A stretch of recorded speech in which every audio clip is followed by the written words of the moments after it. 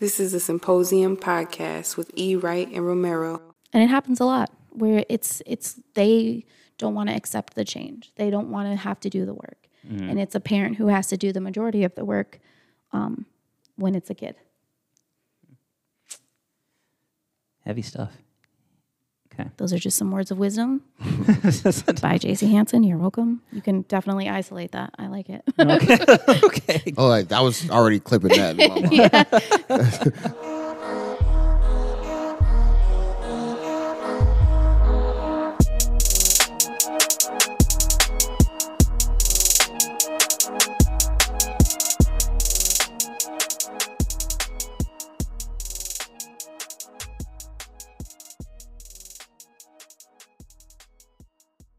All right. Ladies and gentlemen, boys and girls, welcome back to another episode of the Symposium podcast. On the other side of the chair, way over there, let the people know who you are. Way over here, E. Wright, back again on another episode. Thank you guys for joining us. I'll kick it back to my man. You know what it is, Rose Gold in the building. Feeling good, feeling great. We have another special guest. Yeah, so in the middle, could you please tell the people who you are, miss? Yeah, my name is J.C. Hansen. And I don't know what else you want to say. Okay, cool. Welcome, JC. Welcome. Thank you for joining us. Yeah, usually we would toast it up, but we are very, very far from each other. So It's air toast. Just hand this I over. didn't have a cup, so You didn't. To you and to the guest. Welcome to the party.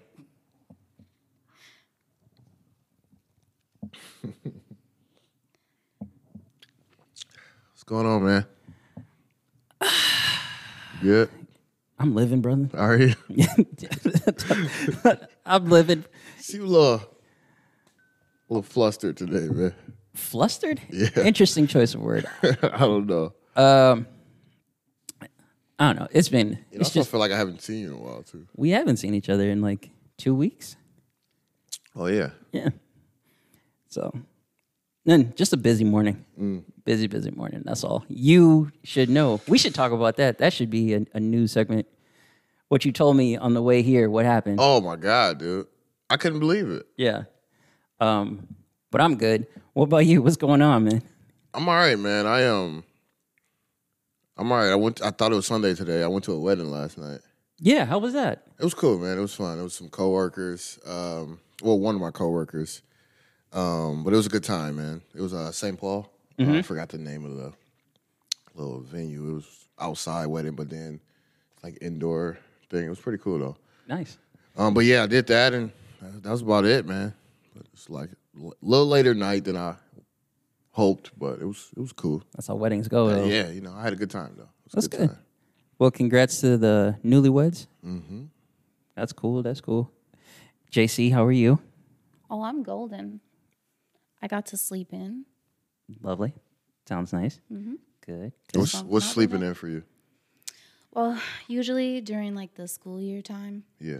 I'm up at like 5:30. Yeah. Okay.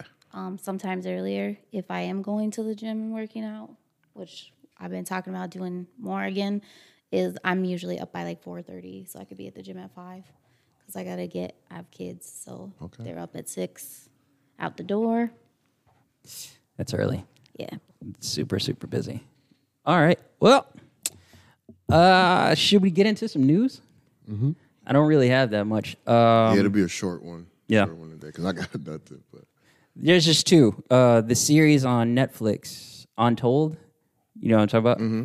So they just came out with one story about, I can't remember how you say his name, Monte Tio. Do you know that story? yes. Yes, of course you do. That's actually. Did you watch it yet? Yeah. Did you see it? No. But Okay. that was my plans for tomorrow, but it's fucking wild. It's something. Yeah, watch it and then we'll talk about it. But you saw it. Oh, I already saw it. Yeah. What'd you think? Thoughts on it? Good. I'm a huge football fan, so it's interesting to watch like the personal lives of players, and it was just, I don't know, it was an intense, crazy story, and it kind of has a lot of twists in it that you're just like, what? But it's really good. Yeah. I would recommend it for sure. So watch it, and then we'll talk about it next time. Yeah.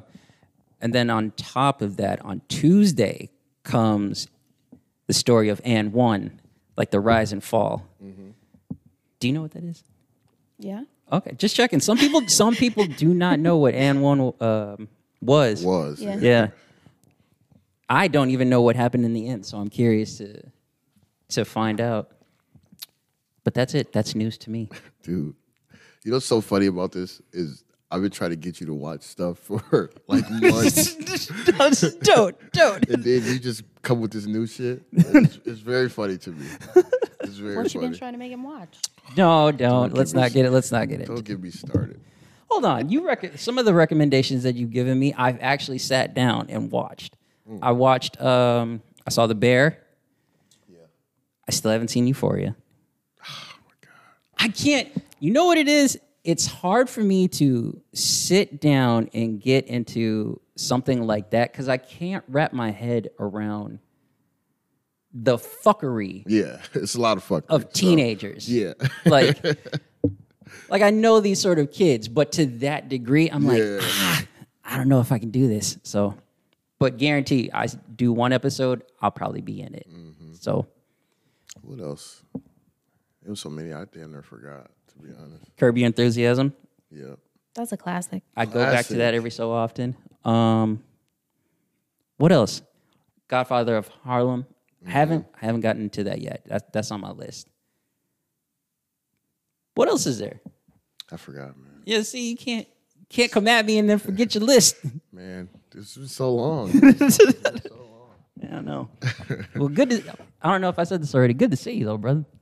You too. You did not. But No, it's great yeah. to see you, man. I really didn't realize it was 2 weeks, but it was. It's been a minute. For anybody who is listening, I was gone. I was on vacation. I went to Colorado for a few days. Peep the shirt. Well, for the viewers. It was a good time. I hiked, saw some views, a lot of mountains. Did you tell him where to go? No, he said I've been there before, is what he said. Oh. So he apparently is a those. Colorado I went to expert. Colorado. Except for the funny thing is he said he went to Estes Park. No, don't- He said don't it tell wrong. me. And I was like, Estes Park? Like I said it right. However he said it. And I was like, okay, so don't school me on Colorado. I was born there, brother. I said it with a question mark, though. I was like, He Estes? didn't. He was very, very firm about it. I can see how this is going to go today. Yes. I like this. I know did. things. Just because you have somebody on your side. I like this. God, it's like when Malia was on here. Fucking, okay. Shout out to my baby sister, by the way. Yeah, for sure. That's news to me. Yeah, I was gonna say, let's That's get to the real reason why enough fucking news. we're We're here to grill Miss JC about her life. Just kidding. JC is a wonderful person, and she is here to share some thoughts on things, especially with some questions that I have. But to start, can you tell us what your position is, what your profession is? Oh, sure. So I am a community services supervisor for a nonprofit organization. What I do specifically is I oversee mental health practitioners going out into the community and doing adult rehabilitative mental health services, which is what ARMS stands for, Yep. as well as children's therapeutic services and skills is what CTSS is. And so we kind of work with kids with developmental disabilities or developmental delays, autism, ADHD, and we kind of go in home with, especially with kids, and kind of help work on those basic functioning skills that they're usually behind on. And then for adults, we do a lot of, individual skills, teaching them about illness management and recovery, really helping them when they're kind of sometimes at their lowest to kind of get back on track. How long have you been in this profession? I've been in this specific position for a year. Oh, okay. But before that, I worked for a teen homeless shelter. I worked there for quite some time. I did lots of different things there, but I worked with a lot of kids with trauma, especially. And then I was on the Central Minnesota Human Trafficking Task Force. I worked with a lot of human trafficking victims. Okay. Did lots of different stuff there. She has seen some shit. Yeah, damn. Yeah. It's quite the field to be working in, but it's quite the position that you are in, especially because I noticed that when you talk about the diagnoses you have, you make clients feel very, very comfortable. Like they look to you, and even when I'm with clients, they always reference you because of those sort of things. Yeah. Actually, before I skip ahead, can you share with the people what your diagnoses are? Yeah, absolutely. So when I was younger, I was diagnosed with ADHD. I was like in 3rd grade. And I don't know if there's a thing in psychology with memories where after so long, they say our memories are not exact. They're based more on feelings. But I remember being in 3rd grade and doing a parent-teacher conference. And my mom had said that I was struggling, and the teacher had told my mom I was stupid. I vividly remember that. And so then my mom had to go get me tested, and they had found out I wasn't stupid at all. I actually had a higher IQ than most of the other kids in my class. I just was bored. So I was gonna say you had to be bored for sure. So I was diagnosed with ADHD, and then later as an adult, just in this last year, I was diagnosed with autism. And then I've also experienced some trauma, so I have complex PTSD too. So it's kind of a smorgasbord of things going on over here. What made you? I'm curious because, I have these conversations with people about ASD, and a common thing that I've heard is, oh, that's something that you usually see in children, or children usually get tested. Yeah. But you got tested as an adult. Yeah. What made you do that? So most of it had to do with the fact that I knew that I have ADHD, and I knew that it impacted a lot of my life. However, there were some things that didn't fully be explained through the diagnosis of ADHD, and that had caused some severe deficits in my life, honestly, that made it difficult for me to function and to do things, especially when it came to relationships with people, which is a really big part of that diagnosis. And so I had really started being like, I just struggle with this. And working with my therapist, she had suggested, it is possible that I do have that diagnosis, and perhaps it's something, we get tested for. And so I got tested, and here I am. It was pretty clear after the test. So can you explain you said the complex PTSD. PTSD. Yeah. What is that? So post-traumatic stress disorder, and I don't mind sharing any of this information, but I was sexually abused as a child. Okay. So when it comes to complex PTSD, it's just that it's more intense and often has many different layers based on other type of traumas you've experienced in your life. So it's, just a little more, it's like the beefed up version of trauma. Yeah. Yeah. Okay. Well, thank you for sharing that. Yeah, absolutely. So with this smorgasbord that you have, what is it like to, because there are a lot of hats that you have to juggle, and especially when it comes to the position that you are in. What is it like to tend to those things and at the same time tend to the things at work? It's a lot of practice mostly. So I know when you were interviewing good old Jake last time, he talked a lot about how it impacted his life, right? And it's kind of similar, except for, 1 in 26, I think, boys get diagnosed with autism, and 1 in 143 females get diagnosed with autism. It's harder because we display different versions of it. Right. It looks different. 100%. Yeah. So a lot of a females is social aspects. I really struggle reading social cues. I don't always understand what someone says. I don't get sarcasm sometimes. People make a joke and I'm like, well, yeah, for sure I did that. And they're like, you did? And then they're not realizing that. Or why would I do that? They make a joke. I don't always understand that. And a big part of it for me was, so we have a lack of executive functioning skills when you're neurodivergent, which means I have a problem with my working memory, organization. I'm really impulsive. I have sleep problems, lots of, those kinds of things.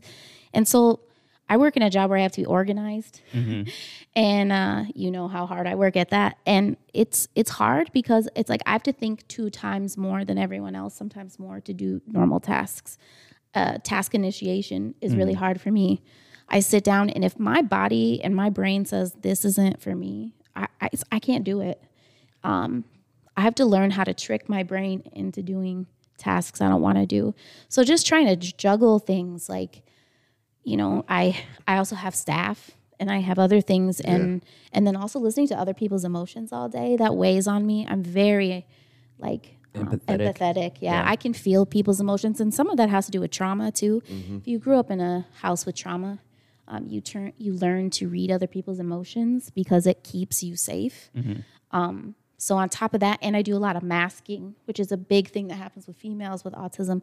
I walk into a social situation and I almost like adopt what other people are doing. Yeah, okay. Which always made me feel like maybe I don't know what my personality is. Maybe when I'm with people with a certain personality, I take on the personality. Right. And that's like an identity crisis, Like what does that mean for me? But that's what happens. Is I kind of sit in a room and... Does that get like kind of discouraging when you're like at work, where it's like you feel like you got to work that much harder to do a certain, task or... Yeah, it does, because I feel all the time that I've never been able to keep up with my peers. School was difficult for me. The school system is not made for any individual who is outside of that box. I know, the special education teacher over here. Get me started. Despite their best efforts, and I'm not even gonna say sorry for this, that they are even giving their best efforts, right? Right. It's almost impossible for me to fit into any of the molds that are presented, even in a workplace. I used to have to ask for accommodations, and people would like make fun of me for it, even as an adult. Please don't sit me in the busiest place in the office. Anytime someone walks by me, I get distracted. It's not because I want to get distracted, but my brain literally is like squirrel. I mean, pardon the term, but that's what it is, right? Yeah. I get distracted. I get excited about things. So if I don't have like a designated space where I can work on my stuff, it's hard. So the balance at work is difficult. The balance at home is difficult. It's just, I'm tired a lot. My brain's probably worn out. Always on fire. It never turns off. What's funny is, I don't know if you know this, but most people don't have a never-ending internal dialogue in their brain. I literally for sure, yeah. I literally hear my voice in my own head 24 hours a day. It never stops. Telling me things, thinking about stuff, planning things out. I can't turn that off. So it's never quiet in my brain. And I don't know what that feels like for it to be that way. So it's tiring for sure. Again, lots of practice, lots of learning more about myself and what works for me. Being open and asking for adaptations. Not everybody's open to that, but yeah.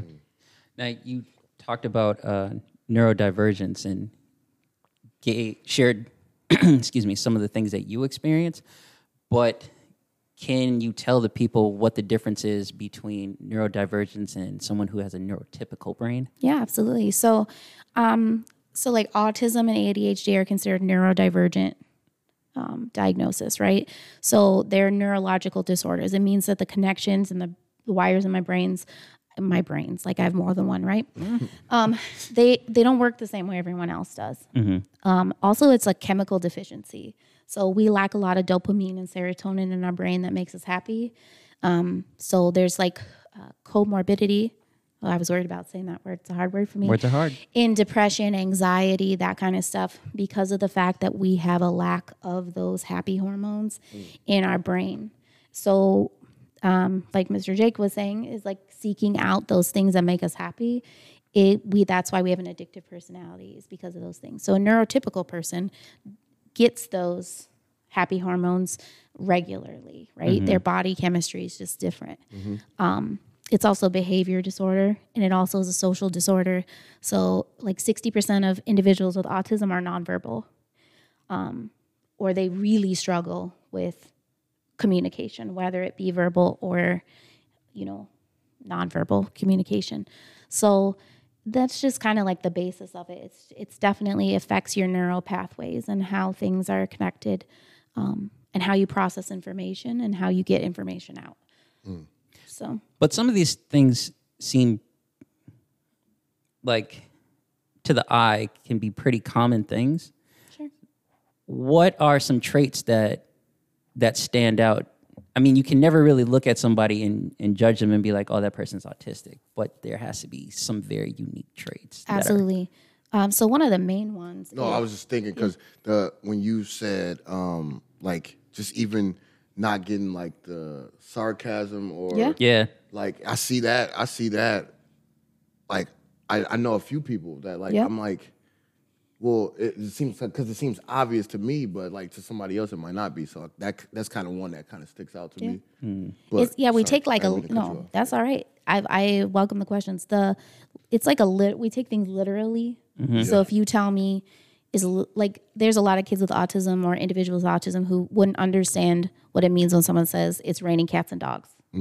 They would go outside and be like, well, why the hell are cats and dogs falling from the sky? That sounds Yeah. dangerous.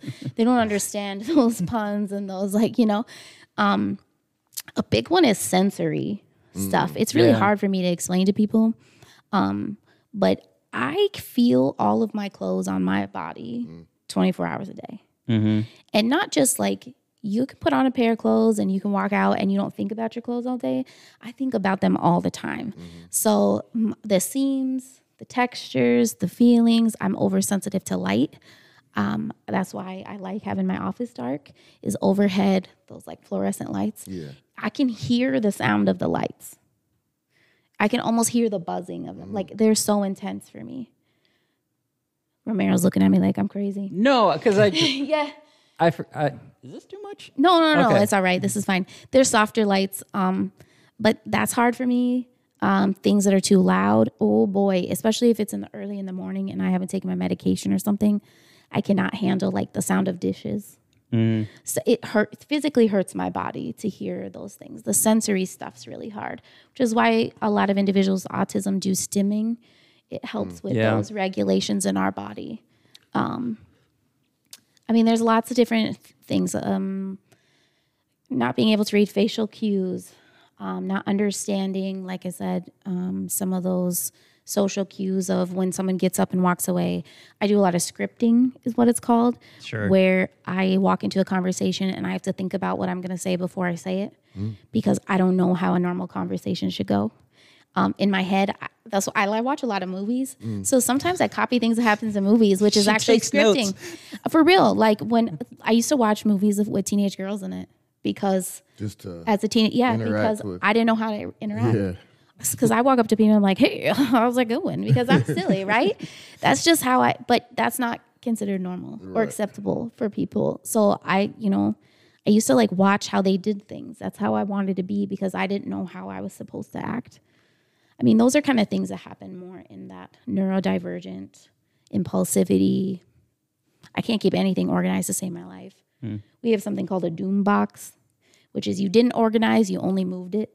Oh, So you can find boxes around my house that just have stuff in it that I didn't really want to or know where to put away, but I just wanted it away. Like those are things. We're just not great at that kind of stuff. okay. This might be a stupid question, but There are no stupid do you questions. guys is there some type of like sensory room in the workplace? We don't have one. We have sensory stuff. Like I have fidget Fidgets toys and- and okay. I carry around toys and stuff like that. But for me, honestly, the only way I can cut my sensory stuff is I just need to be somewhere where I'm by myself and quiet. Yeah. And my office is pretty comfortable for that. They do allow me to make it a pretty good space for that. I don't have to, I have a couch and stuff. I can sit and chill if need be. So Yeah. Yep. Sorry, I'm just thinking here with some of the things that you touched on. yeah, that's also part of my ADHD and autism is I will just info dump as much as No, this- possible. no, that's It's great. like very informative. I'm like, Yeah. like damn. Like, Well, I think the thing that's really standing out to me right now is just how you said you used to watch movies of teenage girls and, you would basically study them. And I mean, I feel like everybody does that. I mean, we watch movies, we take on some characteristics, right, of what we see. But is the difference between, somebody taking on a certain personality of a character and you watching That's that. what I was saying. Like you're when we do it, it's probably, but we make it into our own. You know what I mean? Yeah. And, or is it like you just being that person? That's Well, even like, just looking at someone and studying them, right? You can kind of like take them apart and be like, oh, I like this, I don't like this. But for you, is it twice as hard? Oh yeah, I will stand there, and if someone crosses their arms, I like subconsciously cross my arms too, because I think that's what I'm supposed to do. Okay. It's hard for me to just be natural in a situation. I don't know what that's like. I feel that my body just tells me to do things that I don't fully understand sometimes, because I feel like if I wanted, because honestly, I'm the kind of person who I just want to chill and do literally nothing because I don't have to think about it. But like being in a social situation with lots of people, like I want to drink. I don't like to drink. But because that's to me would make me socially normal, it's something that I feel like I should do because of that, because I don't know how to not do that. So like I'll order a non-alcoholic drink and carry it around, or an alcoholic drink and carry it around just because that's what everyone else is doing. Social. Yeah, because it's harder for me to read social cues. I don't understand when someone's being nice or if someone's flirting. I don't understand if someone's being mean or if they're being sarcastic. I don't understand things like that. I don't like when people make fun of me. It hurts my feelings. Even if they're joking, I don't take it as a joke. I take it literally. So there's a lot of issues when it comes to that social interactions that makes it hard for one, being a female, because other females are not nice. It's I always had friends that were guys because they were easy to read. It's true. But it's for real. Guys would be like, you want to go play in the dirt? Yes, I do. Other girls would be like, well, do you want to come over and sit with Jessica to do something? And like, they were like, we want to be in our tea party. But then if I didn't do the tea party, right, they didn't want to ever be my friend again.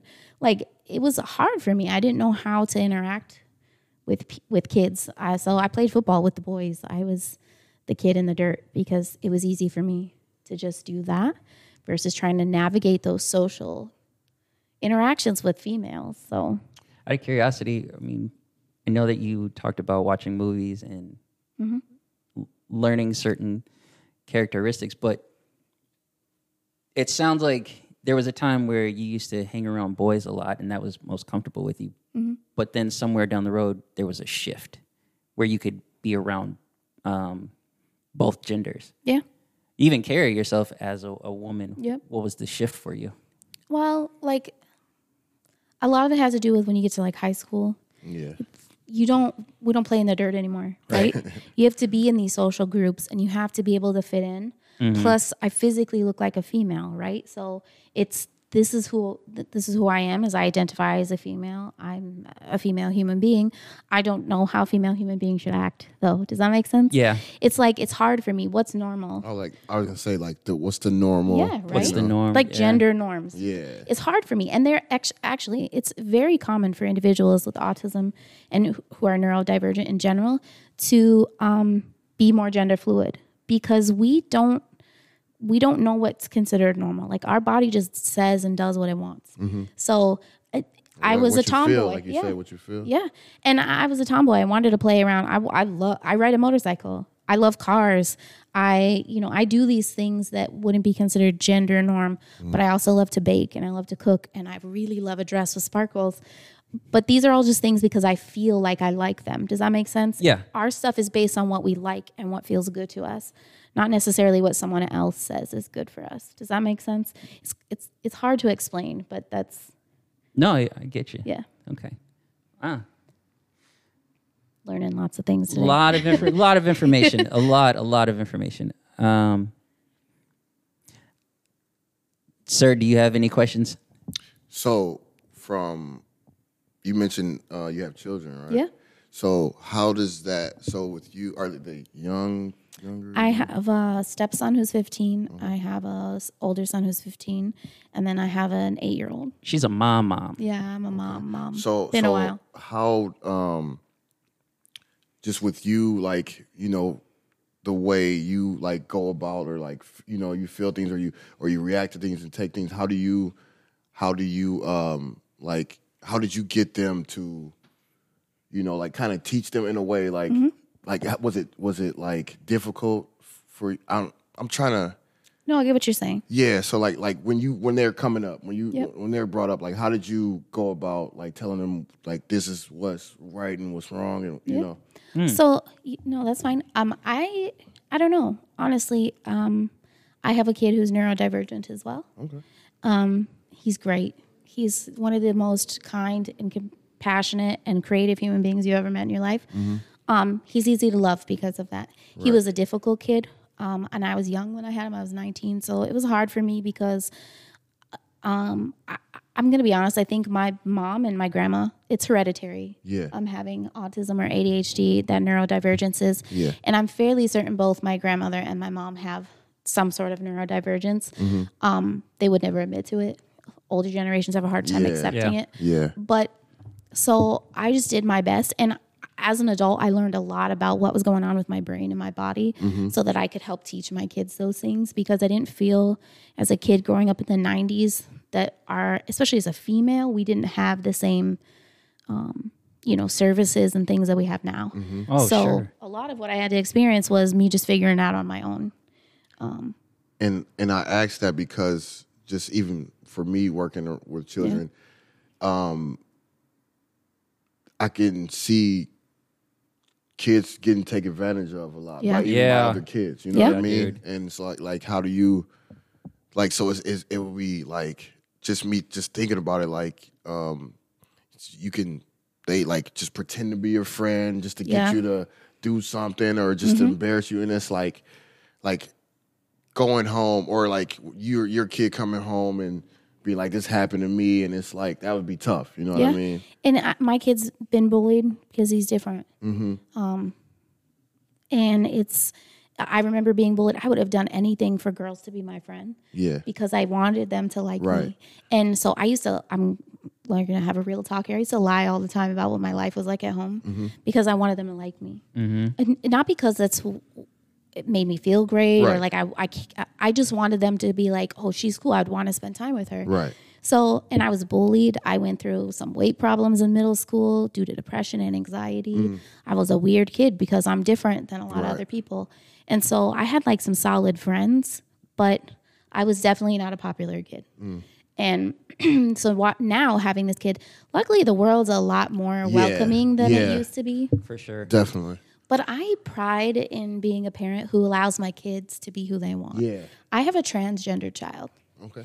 And I love watching him be who he is. And I want my kids to be compassionate and empathetic and loving and smart and creative and accepting of others, because I grew up in a world where that wasn't what happened. I was right? gonna say you just said it, like it's just different now. You know what I mean? Like our generation was pretty shitty with that stuff, and this generation is more open, more welcoming, and it's like, in a sense, it's like, grateful for that, but then you still have the seeds planted here and there, but for the most part, it's just it's just open and accepting, and that's great for these these young men and women that just are figuring their life out or going through what they're going through, and because you never know what somebody got going on when they leave their house, or. And we talk about that, like when bullies come up in school, as me working with kids with trauma played a big part in that, is bullied kids they bully. Yeah. Right? Because when they're experiencing something, especially like at home, a lot of bullies, statistically speaking, have experienced domestic violence in their home or poverty or these other things. They're watching their mom get beat, their dad's an alcoholic. Stuff happens because they're experiencing They're that blaming kind of stuff at home. blaming themselves. Yeah. And then they go and they pick on someone else because it makes them feel better. And then, so how I've taught my kids is we need to remember that people, their behavior doesn't reflect anything on you. Right. I'm different. Okay. I get that. But if someone chooses to not welcome that, then that's on them, not me. Right. I'm not responsible for their behavior. And so that's something that I really try to work on. And I try to tell kids that even when I work with a lot of teenagers, even now, that their thoughts and beliefs have nothing to do with you. That's on them. You just be kind and considerate and understanding of other people, and you're golden. Like that's, I can't be in charge of someone else's thoughts and feelings. And when that's did you a get hard to that concept. point where it's like, where you stop saying, well, it's my fault, it's my fault. It's like, well, if they don't like me, that's on them. Recently, Honestly, with some of my autism diagnosis, that's when I really started looking into and feeling it, because we have this thing when you're neurodivergent called sensitivity dysphoria, where you could tell me, oh, hey, how you doing? And because you didn't say it like you did yesterday when you were like, what's up? How you doing? Right? Yeah. I immediately think, oh shit, what did I do? right. I immediately start to feel bad. I think that the reason why I'm different is something that I'm doing wrong, and I'm not fitting in with other people for that reason. So it takes a long time to learn that. And Yeah. I have good days and bad days. There are sometimes someone will say something and I just immediately think it's my fault. It's just how my brain processes those feelings and that information. And it takes time. You just got to learn how to love yourself. And honestly, and he can speak to this, Mr. Green over here, that he sees it. I try really hard during my day to be positive about who I am. And it's okay that I'm different. Honestly, that's what makes me a blessing to the world. And I don't want anyone else to feel different than that. And that's something we've talked about before. Yeah, for sure. There are two versions of JC that I get to see because I'm just in her office all the time. Yeah. And the reason for that is similarly for me, I need it quiet. Like I say it on the podcast all the time. My level of anxiety is just, it's not a joke. So I need a quiet space. And if I don't have it, I'm all over. But two versions that you would see with her. There's the fun and loving, like outgoing sort of JC. Everyone goes to her for whatever. Yeah. And then there's the quiet JC, the one who's focused on what needs to be done, the one who's more low key and just trying to keep it all together. So, question for you. So, do you when you're probably just you're the normal fun loving role you are, when you go see JC and she's not in that mode, like how do you balance that? No, that's a good question. It's funny because this even happened Thursday when I came back. We were checking in, and I just kept asking. I kept continuously asking. I was like, you good? Everything okay? You need something? And she's like, I'm fine. I'm fine. I'm fine. And I was like, no, she's fucking lying. She's lying. This is the thing we do. Are you JC fine? Or are you actually fine? Because I have two kinds of fine. I'm good, I'm solid. Or I'm just trying to make sure that I don't run out of here crying because I'm overwhelmed with everything that's going on. Usually it's JC fine, if we're gonna tell the truth here. But I'm the same. I don't know. I'm sensitive to that too. Like if I'm in a good mood and someone else I know, like him or anyone I'm working with, is in a bad mood, sometimes I don't know how to handle that because I'm like an emotion sponge and I want to be like, oh, so I'm bringing it down. But again, I copy people. Yeah. So I try really hard to not be that way. It's not as natural as I wish it was, but we make it work. Yeah. I mean, usually when it comes to just being in the office, there's a lot going on. Yeah. And I'd say in certain parts, like your office is always chill. So you'd usually see our team in there, and it's uplifting, I would say. Yeah. And it can be that way, or it could be really, really chill. Yeah. Yeah. So it can go one or the other. You guys have a big team, or We're small as shit. Yeah, there's 5 of us, including me. So, but working, again, we work with individuals who are neurodivergent and have different things going on. I try to create a space, even in my office, it's a safe space, I guess. yeah, I also want it to be fun. I have toys in my office. For God's sakes, I just hung up do you remember Rugrats? yeah, You know, Angelica's doll, Cynthia? yeah. I just made a painting of her. I painted it myself. with the stringy crazy hair. Yeah. Remind me, I'll show you. I hung it up in my office. Romero's scared of it. He's like, she looks terrifying. Listen, So I put her up behind him. It's funny, but yeah. how dare you, by the way? You did that on purpose. I'm telling you. Asshole. Yeah, but so I like to have fun. So one thing about ADHD and neurodivergence, which I wanted to talk about a little bit, was hyperfixations. Okay, so it's this thing where we get really excited about something, and I could do it forever. I play video games. Okay, I will never not play video games. They make me happy. I played World of Warcraft for 17 years. Okay? Really? Oh yeah.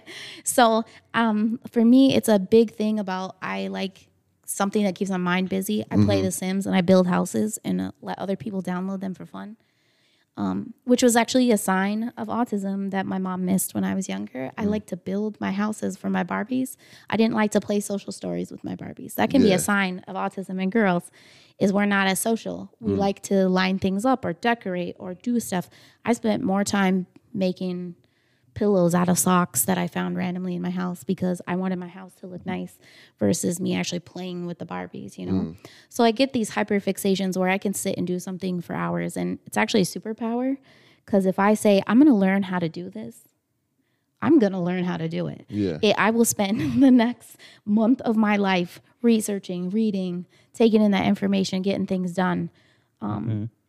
So that's I mean, I have Batman shoes, I have Batman stuff, I collect Barbies, I still play with toys. Like I just do whatever makes me happy because that's what my brain likes to do. And we get those hyperfixations, and that can be difficult for people to understand. Like, why do you have so many Barbies in your house? You're a grown woman. This is just what cares? I love. But right, there are a lot of people who don't care, and that's the great part. But there are still people who will judge you for it, Yeah, definitely. for doing something that you love. So it's just something that it gives you that boost constantly, those happy hormones, and we can be addicted to stuff like that. So I don't know. I probably spent $70 on toys this morning. I'm not making that up. On what? Yeah. They had Do some you like the old school toys or like the newer it depends. stuff? I collect a lot of stuff. I collect Beauty and the Beast stuff. It was the first movie I ever saw in the movie theater. I became obsessed with it after that. I read a lot of books. So Belle was like my princess. And I love mini brands. I love tiny stuff. Yeah. I'm Are you obsessed. into the forgot was about it the that. pop what is it called with the big heads? Funko Oh Pop? yeah, Funko Funko Pops. Pop? Yeah. I have some of them, but only if I have Barbie ones and I have Batman ones. I have Wonder Woman. I'm a DC fan. Peep the shoes. Yeah. Oh, yeah, I I have saw Superman those. I shoes saw too. those. Yeah. But DC, huh? yeah, always. And he come from a lot of tragedy. Okay. I like the dark part of Yeah. it, you know? It is DC is dark, man. Yeah. DC it is dark. Yeah. There's a whole story behind that too. But so I also collect like mini brands. I have Barbies because I always love Barbies because I like their tiny things. I love tiny clothes and tiny, like whatever. I don't know why exactly, but my brain just gets so happy. So this morning I literally opened up tiny pairs of shoes in a shoebox and they had the paper and tiny sneakers. I was like, how did I not know this was a thing? I bought them today. So these are just things that make me happy and make me different. And it's something that I really love. And it's just part of, giving me that boost of happy hormones in my brain. And it's a healthy thing, I'm not out doing drugs instead. I'm just buying tiny toys, I guess. No, that's cool. That's cool though. But that makes me think. I have two questions Yeah. that are different from the other. Question for you, Eric. I don't think I've ever asked you. Like we've been friends for so long, and I've seen you at different moments, and I'm like, he's happy as shit. But what's something that makes you really, really happy? Makes me really, really happy. Yeah, something that you really That's enjoy, me. but you don't give a fuck what anyone else thinks. Um, Like for me, it's Dragon Ball Z. I don't give a shit. well, that too. I was really big into cartoons. Like I can watch cartoons all fucking day. Like I can watch Dragon Ball Z all for hours, Yeah. But yeah, it's just something along the lines of that. Just I don't know, just where I don't have to do anything, just kind of Kick it. kick it, and, Chill. Yeah, Yeah. yeah. I would say that. Okay.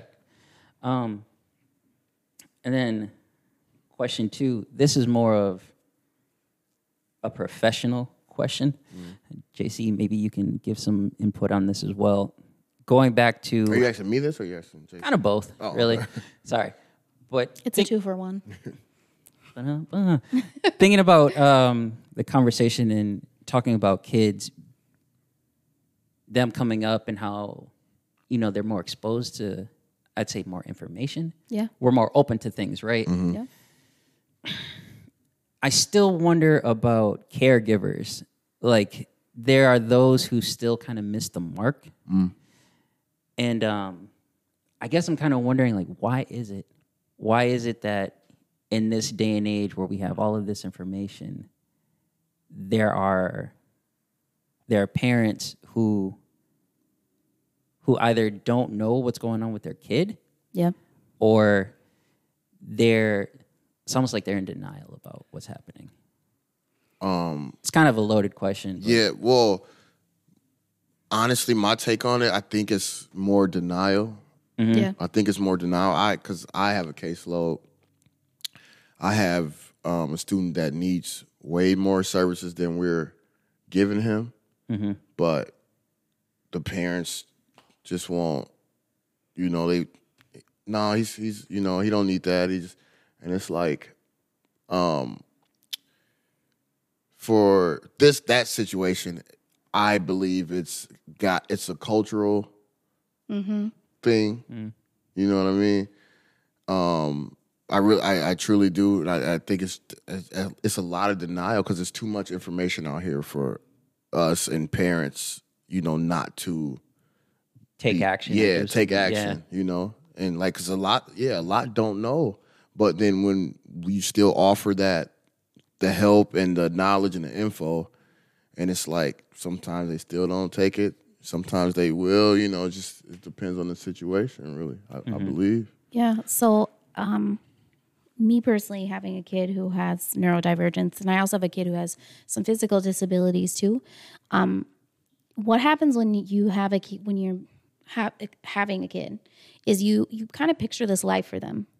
Right. That they're going to grow up, they're going to be doctors and lawyers, and they're going to change the world, and they're going to do these things. And then you have a kid who's born with some sort of disability, or I like to call a different ability, and you grieve. You grieve a lot about what you thought life was going to be like for you and your kids, especially when it's significantly more expensive to raise a kid with a disability than it is to raise a kid without, because you have to seek extra services. If you come from a different socioeconomical background, if you come from a different culture, if you come from things where mental health, like in a lot of Asian cultures, they don't think that it's a good thing to talk about mental health. There's a lot of things that come up with this, and it make it difficult for an individual to go, okay, well, now things are going to be different. And then most of these issues that kids are having, or these diagnoses, are invisible. You can't see them. Yeah. So I explain this to parents on a regular basis. When they don't make adaptations for their children, I say, if your kid didn't have legs, would you make him walk up the stairs? And they look at me and go, well, what do you mean? Would you not install a ramp? Right. Would you not figure out how they could get up put on those little seats that move up? Like, how would you do that? And they're like, well, obviously. Well, then how come you can't do that for your kid who needs a different adaptation? Like, I just need it to be more quiet at night because my brain is tired and it's harder for me to fall asleep, for me to get good sleep so I can be helpful at school. It's because parents have to make the adaptations to themselves. Yeah. It is not the kid who needs to make changes. It's a parent who needs to make changes. That means that I have to sometimes not do the things I want to do because I have to be there for my kid, or I have to do things. It's a huge thing. And part of that grief and that stuff is denial of what life was supposed to be like. Nah, we'll be fine. They got it. They're fine. And then when they don't receive those services, they're not going to be successful adults. They're going to have a harder time functioning. And it's changing our perception. And that's a hard thing to do. Okay? We think we can make the kid better. Yeah. But these are things that the kid this is just how my brain works. I can't make it work any differently. I can make adaptations as an adult, but you can't force a kid to make adaptations. You can teach them skills and how to be better with something, but it's parents who have to change their expectations and those things. And that's really hard to do as established adults, especially when you want your kid to grow up and be a doctor and do these things. It's a difficult thing. Well, you're stuck, right? Yeah. Not to sound cliche, but the common thing that you hear with adults is, "Oh, you're stuck in your ways." Yeah. So, and it happens a lot where it's they don't want to accept the change. They don't want to have to do the work. And it's a parent who has to do the majority of the work when it's a kid. heavy stuff.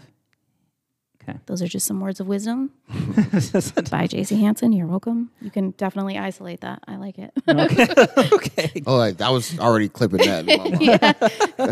I was already clipping that in my mind. I even looked at what time it was. I was like, all right, yeah. Just Just saying, in case you need me to do any fix like that. special Okay. things for the future, I got it.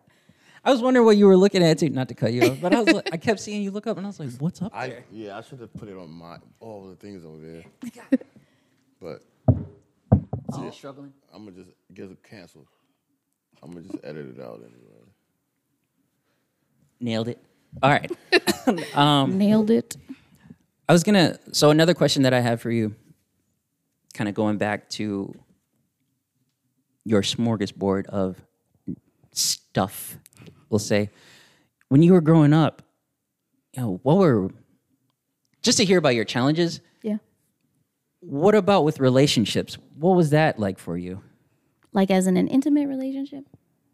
Yeah, let's go there. I don't know. I had a boyfriend at 12. I mean, and when I say boyfriend, I mean like he was this boy in my neighborhood who I just thought was so cute, right? And he asked me, "You want to be my girlfriend?" And I was like, "Sure." I did not know what that meant, right? You know? But I actually dated the same guy until I was 18.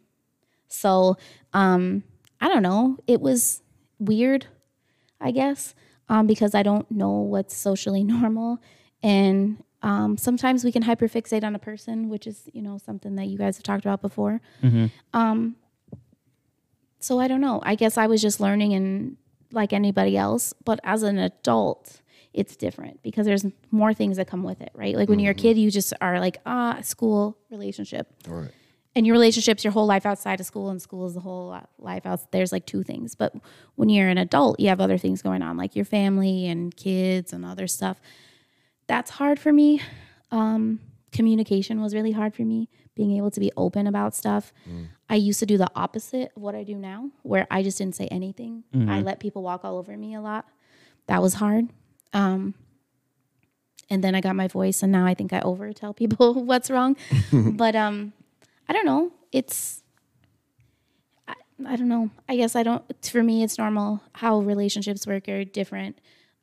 Yeah, not to cut you off, but that's similar to what Jake said when he was on. Like, from an outside perspective, it can be looked at as someone who has ADD or ADHD, but to them, it's just a normal life. I guess I definitely looked for people who are more exciting and dangerous. So we can be adrenaline junkies because of those happy hormones. Like, that's why I like riding a motorcycle, and I love fast cars, and I love roller coasters, and I want to skydive. You're about action. Listen, because to me, it's a rush that you can't get in any other way, right? That's why addiction's a big problem with individuals who are neurodivergent, is we're constantly self-medicating, if we're not on medication, to give ourselves those happy hormones in our brain. We can be addicted to it. So I really like doing that stuff. So I would always go for, I'm just going to put this in quotes, bad boys, right? They weren't really bad boys, but they were guys who were more difficult to be in a relationship with. I really grew up in a house of turmoil sometimes, and so that was hard. My mom had been married a few times, and unstable relationships. So I was addicted to that too, the ups and downs of a relationship. Yeah. When they really, really love me, and then they really, really hate me. And then we'd fight and argue and those things because it's exciting, and that's a big part of it. So for me as a female, that's kind of what I looked for a lot in a relationship.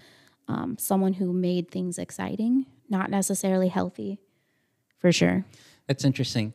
So, and we talk about this all the time, about relationships. And like, you could be with somebody and they could just mess your life up, or vice versa. Yeah. But with what you're saying, I find that fascinating because, this high that you could be riding, and even when you go down, you just want that thing again. You can be with somebody, or you could be in a position where it always feels wrong, but because you want that high, or you're just used to this cycle, you think that's the norm. Yeah. Yeah, it's so where we want it. And I'm going to say, I'm messing stuff up. A neurotypical person wants to be in that zone usually of things are just good, right? Like solid. Not lots of ups, not lots of downs. Yes, those happen, but you kind of just want to stay kind of consistent. And how my brain works is I'm an extremist, right? I either am really, really sad or I'm really, really happy. There's not really a lot in between. With my medication, I do take medication for my neurodivergence, and then I also take an anxiety medication and depression medication for my PTSD, which helps level out, like, so I'm not feeling so extreme all the time. So I try to stay within those zones, which is what, to me, a neurotypical person should be looking for. But I definitely was always on the search of that up and down and up and down and up and down. And then I realized that that's so unhealthy. It's exhausting. And honestly, it's not safe for a person. That's how you get into situations where people are violent and you're more accepting of those things. And just seeking that out is something that I've learned to not do. Is I kind of definitely want more of what's in that stable zone, because that's what makes me feel better. And I had to learn more about myself and my brain and why I do those things. I would say all relationships are not easy, regardless if you're neurotypical or neurodivergent. And I think now knowing more about my neurodivergence makes me a better partner. Because I can tell you, hey, I'm feeling bitchy today because I'm really overwhelmed and stressed out. I'm hypersensitive. Just give me a minute. I don't like to be touched sometimes. And I will voice it and say, hey, it has nothing to do with you. Right. It's just me. So I don't know. I would like to say that knowing more about myself helps. For sure. It counts. Being able to communicate my needs in a better way is important too. You know, just saying, hey, I need these things because I can't function without them. Right now I'm with someone, and if he tries to touch the dishes in the morning, I freak out because I had to like get really good at just saying, please don't do this right now. Or even taking it upon myself and doing the dishes before I go to bed. So then it's not a problem in the morning. Just compromise and working as much as you can to try to help with those things. Bringing up medications. When, like, for you, when you're taking medication and you run out. Unmedicated JC, yes. You want to talk about that? All right. Well, what's the biggest difference between you on medication and you off of it? Well, first of all, there's not a lot of long-term studies on the long-term effects of stimulant medication on the brain. So I've been taking stimulant medication, well, let's see, the last bout for, 8 years. Okay. And when you get off of the medication, it's like, so I'm constantly right now in that like zone, right? And without my medication, it's like up, down, up, down, up, down, up, down. And I'm not used to that. It sometimes makes me crazy. I'm going to be honest with you. It makes me feel everything more intense, and I'm more impulsive. I'll just like, oh, cool, I'd rather go do this instead of actually doing my work. It's hard just for me to just do normal functions, and my sensory stuff is like way off the charts. I don't feel good. I just feel everything really intensely. It's because I've been on medication for so long, it's really hard. And you got to experience a good month of me not having my medication at work. I'm still a normal, wonderful, happy person. However, I was definitely more overwhelmed, I guess you would probably say. What did you see? Because you brought it up a couple of times. Unmedicated. I don't know, man. You were fun. You were fun as hell. You're always fun, but I think the biggest difference was, when you actually have your meds, when to have a good time and stuff and make people laugh, and when to be like, all right, I got stuff to do. When you weren't, it could go on. And it's like, oh, okay. That's when we're like, okay, cool. I actually have toys at work. You want to play with them for the next 4 hours? We got to actually work. I'd rather play with the toys. Yeah. It's just, I tend to seek those happy hormone moments, because what it does is, with that chemical deficiency, when you get those, it brings you back down to the normal. So again, that's why with the things like, I love to ride my motorcycle, because the high of being on it makes me feel normal. So stimulant medication is like having lots of caffeine in your brain. It gives you stimulants. So like when I drink a Red Bull, it does the opposite for me as it does for most other people. It does not make me awake. It makes me focused, because it gives those stimulants in my brain to level out my chemistry. It just goes to where you need it to go, right? Yeah, it's like I become a superhuman. And I can get so many things done because I can hyper focus on what I need to do versus me wanting to go play with toys and ride my motorcycle and do things that are more fun. It's kind of the best way to explain it, is it really just balances out my chemistry. I get you. Sorry, I'm just thinking. That's all right. Because I've heard people say similar things. Yeah. Just with caffeine alone. Like for some people, they get a boost of energy, and for others, it just kind of levels them out. In a way. I actually sleep better if I have caffeine before I go to bed. See, that's interesting. Because it quiets my brain. It makes me feel more, again, in that normal zone. So it's easier for me to go to sleep. Like I could have a few cups of coffee and I then was go gonna say, to are you bed. a coffee drinker? Then? Yeah, it's hard on my stomach, which that's a whole nother thing. But it's but I can definitely have like an energy drink and then go to sleep. And people always think that's weird. They're like, "What's going on with you?" It's just that's how my brain processes that stuff. Okay. Before I ask my next question, I'm gonna shift it over to my man because I'm you're good. thinking. You sure? Yeah. All right. I'm. He's thinking. No, I'm don't have any more questions. This is a great. Yeah. Okay. I like this type of information, especially in my field of work. But yeah, I don't have any more questions. Though. All right. Talking about kids, though, I wanted to ask you this: with everything that you know just about yourself and working with parents and whatnot, what's a common misconception that people have when it comes to autism? The autistic individuals are stupid.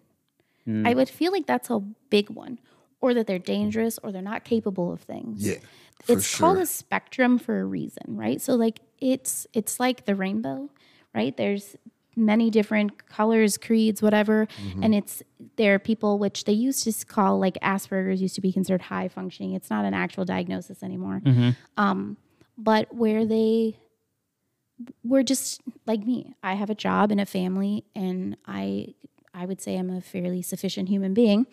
And then there are some who are what would consider low functioning, not really the terms we like to use anymore, but where they require more services and more things like that.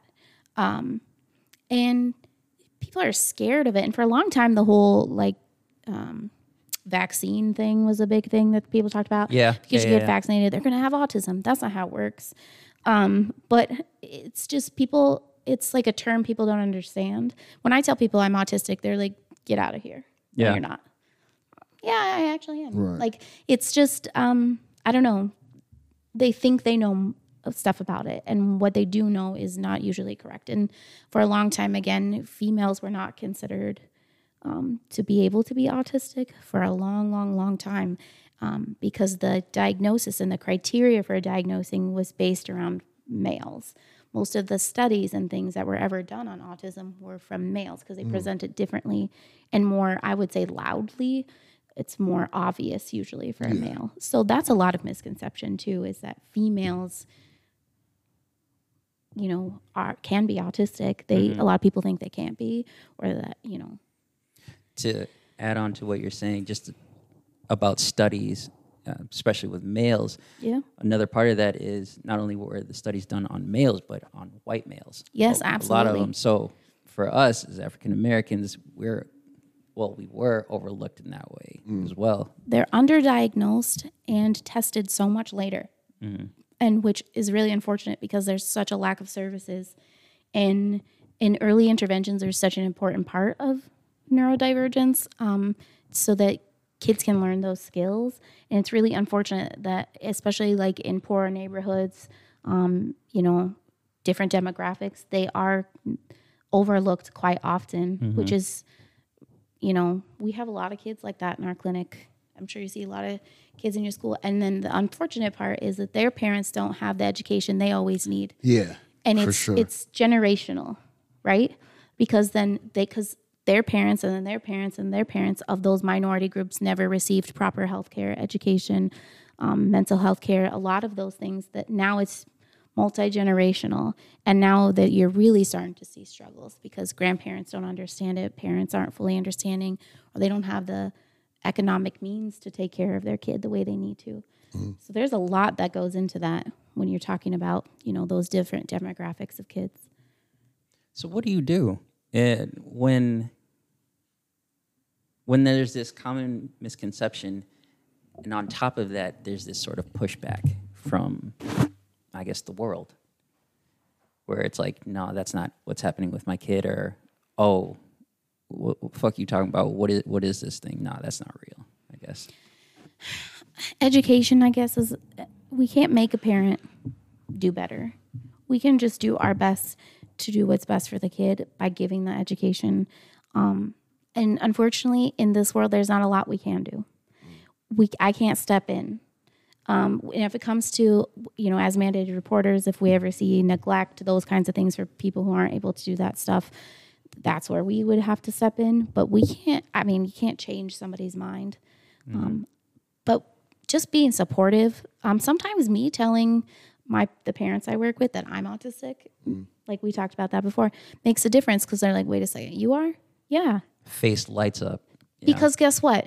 Autistic individuals are sometimes way more intelligent than the average individual. Definitely. It's just that we have this thing where our brain processes information in and out so differently. It's not that I'm not smart. I'm incredibly brilliant. However, my brain scrambles things up when I try to find it. So I kind of explain it to people in the way, especially for being smart, which has a lot to do with this. Parents are just like, well, my kid can't do these things. Yeah, they can. We just do it differently. It's like somebody mixed up all the files in my file cabinet in my brain and never put anything in alphabetical order. It's there.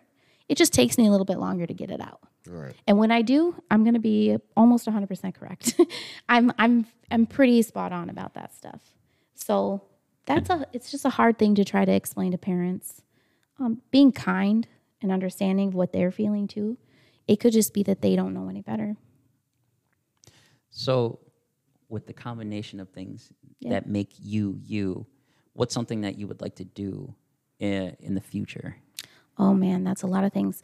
I actually want to start my own podcast at some point, which apparently is now, for the love of Pete, is a thing. Chair. Yeah, It's it's really fine. the chair. Also, I'm fidgety, which is another neurodivergent thing. It's just how I function.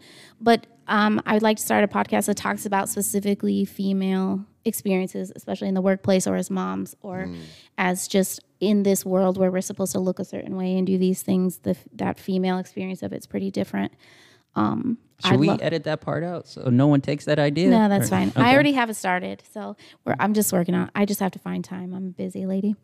I'd love to give a TED Talk. I'd love to write a book. I would love to do lots of things. I just want to give more people hope for what their future could look like despite a diagnosis. And also help other parents work with their kids and know what, that just because you have this doesn't mean you can't have a fulfilling life.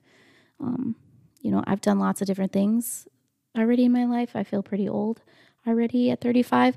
And I just want to be able to help people as much as I possibly can. I don't want anyone to ever feel the way I used to feel as an individual, where I felt hopeless and that I couldn't have accomplished my dreams or do those things. I'm totally capable of doing them. And I've even surpassed my own expectations. And that's what I just hope to help other people learn in the future. Solid stuff.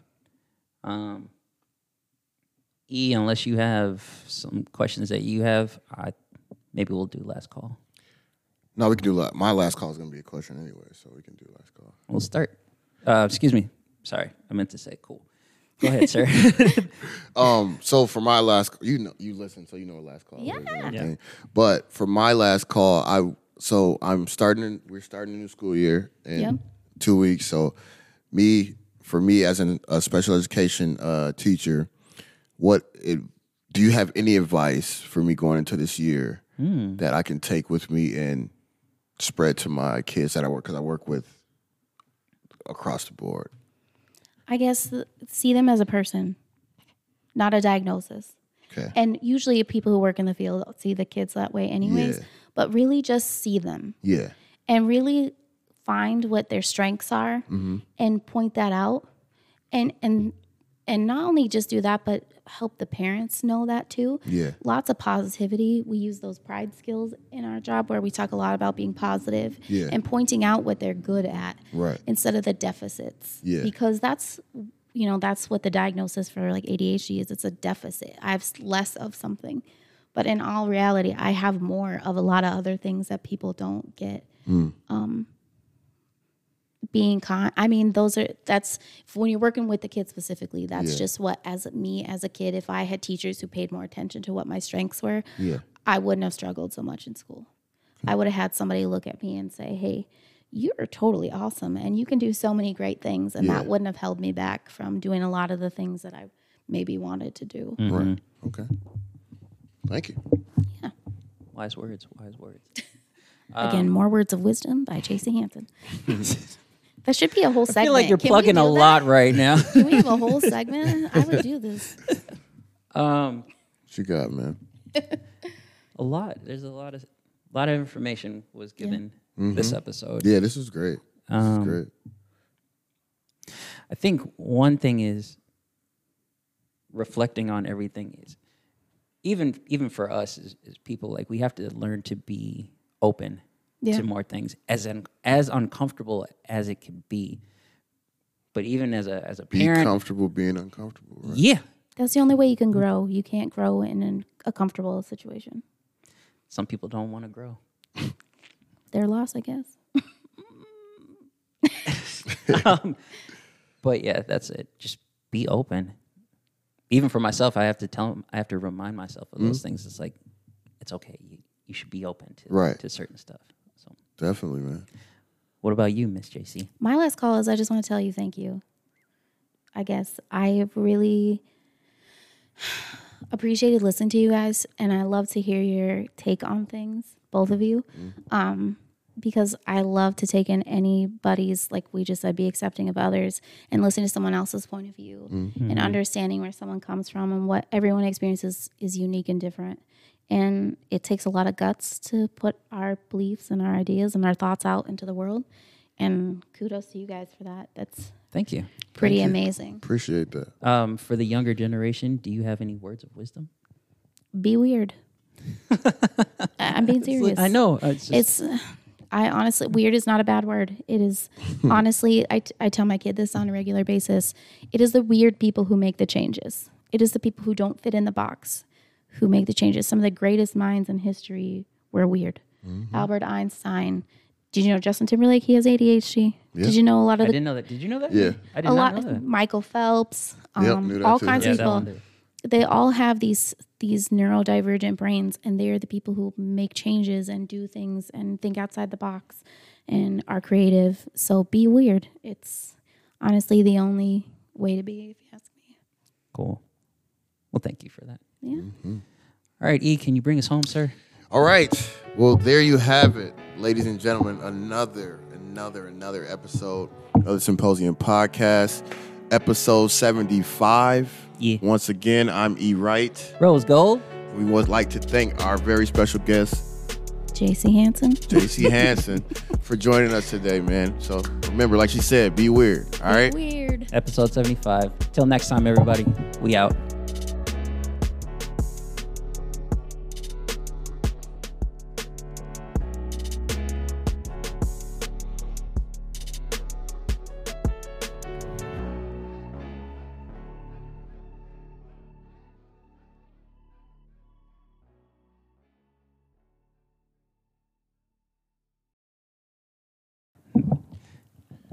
All right.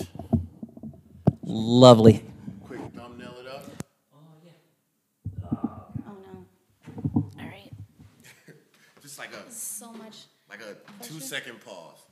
Okay, but I feel like we have to be weird because that was the whole We have to. tag. I feel like We'll be that's the name of it too. Please be. I love it. I like to be weird. It's good for you. What are you going to do that's weird?